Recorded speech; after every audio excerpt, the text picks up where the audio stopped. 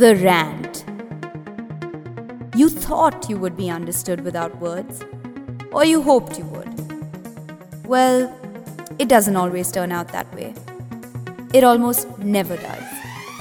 Your brain, after all, can't be mapped for everything.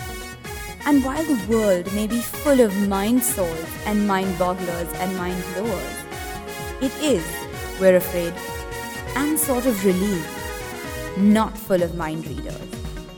You've got to say things to be understood, to give the disturbed, raring, provoked, edgy, inscrutable parts of you an outlet.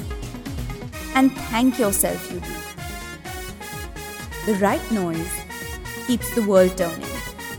The right breaks in silences maintained for far too long or even too little keep the world engaged. The right rant, and it's never wrong, could rid the world of debris that you just rid your own system of. Because words do things, they change things.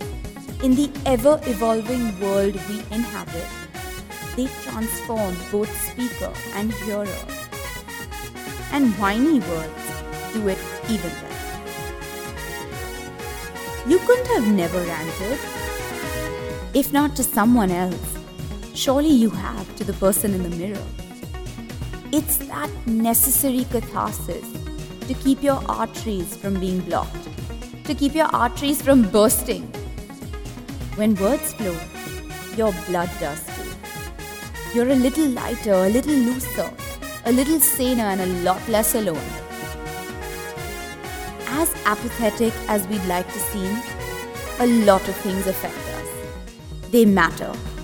Enough for us to get all knotted up about them. The bottles of our bodies get knottier and nuttier, and then there's a surge. That's your rant. It's your most immediate story. And it absolutely has to be told. Or better still, shouted.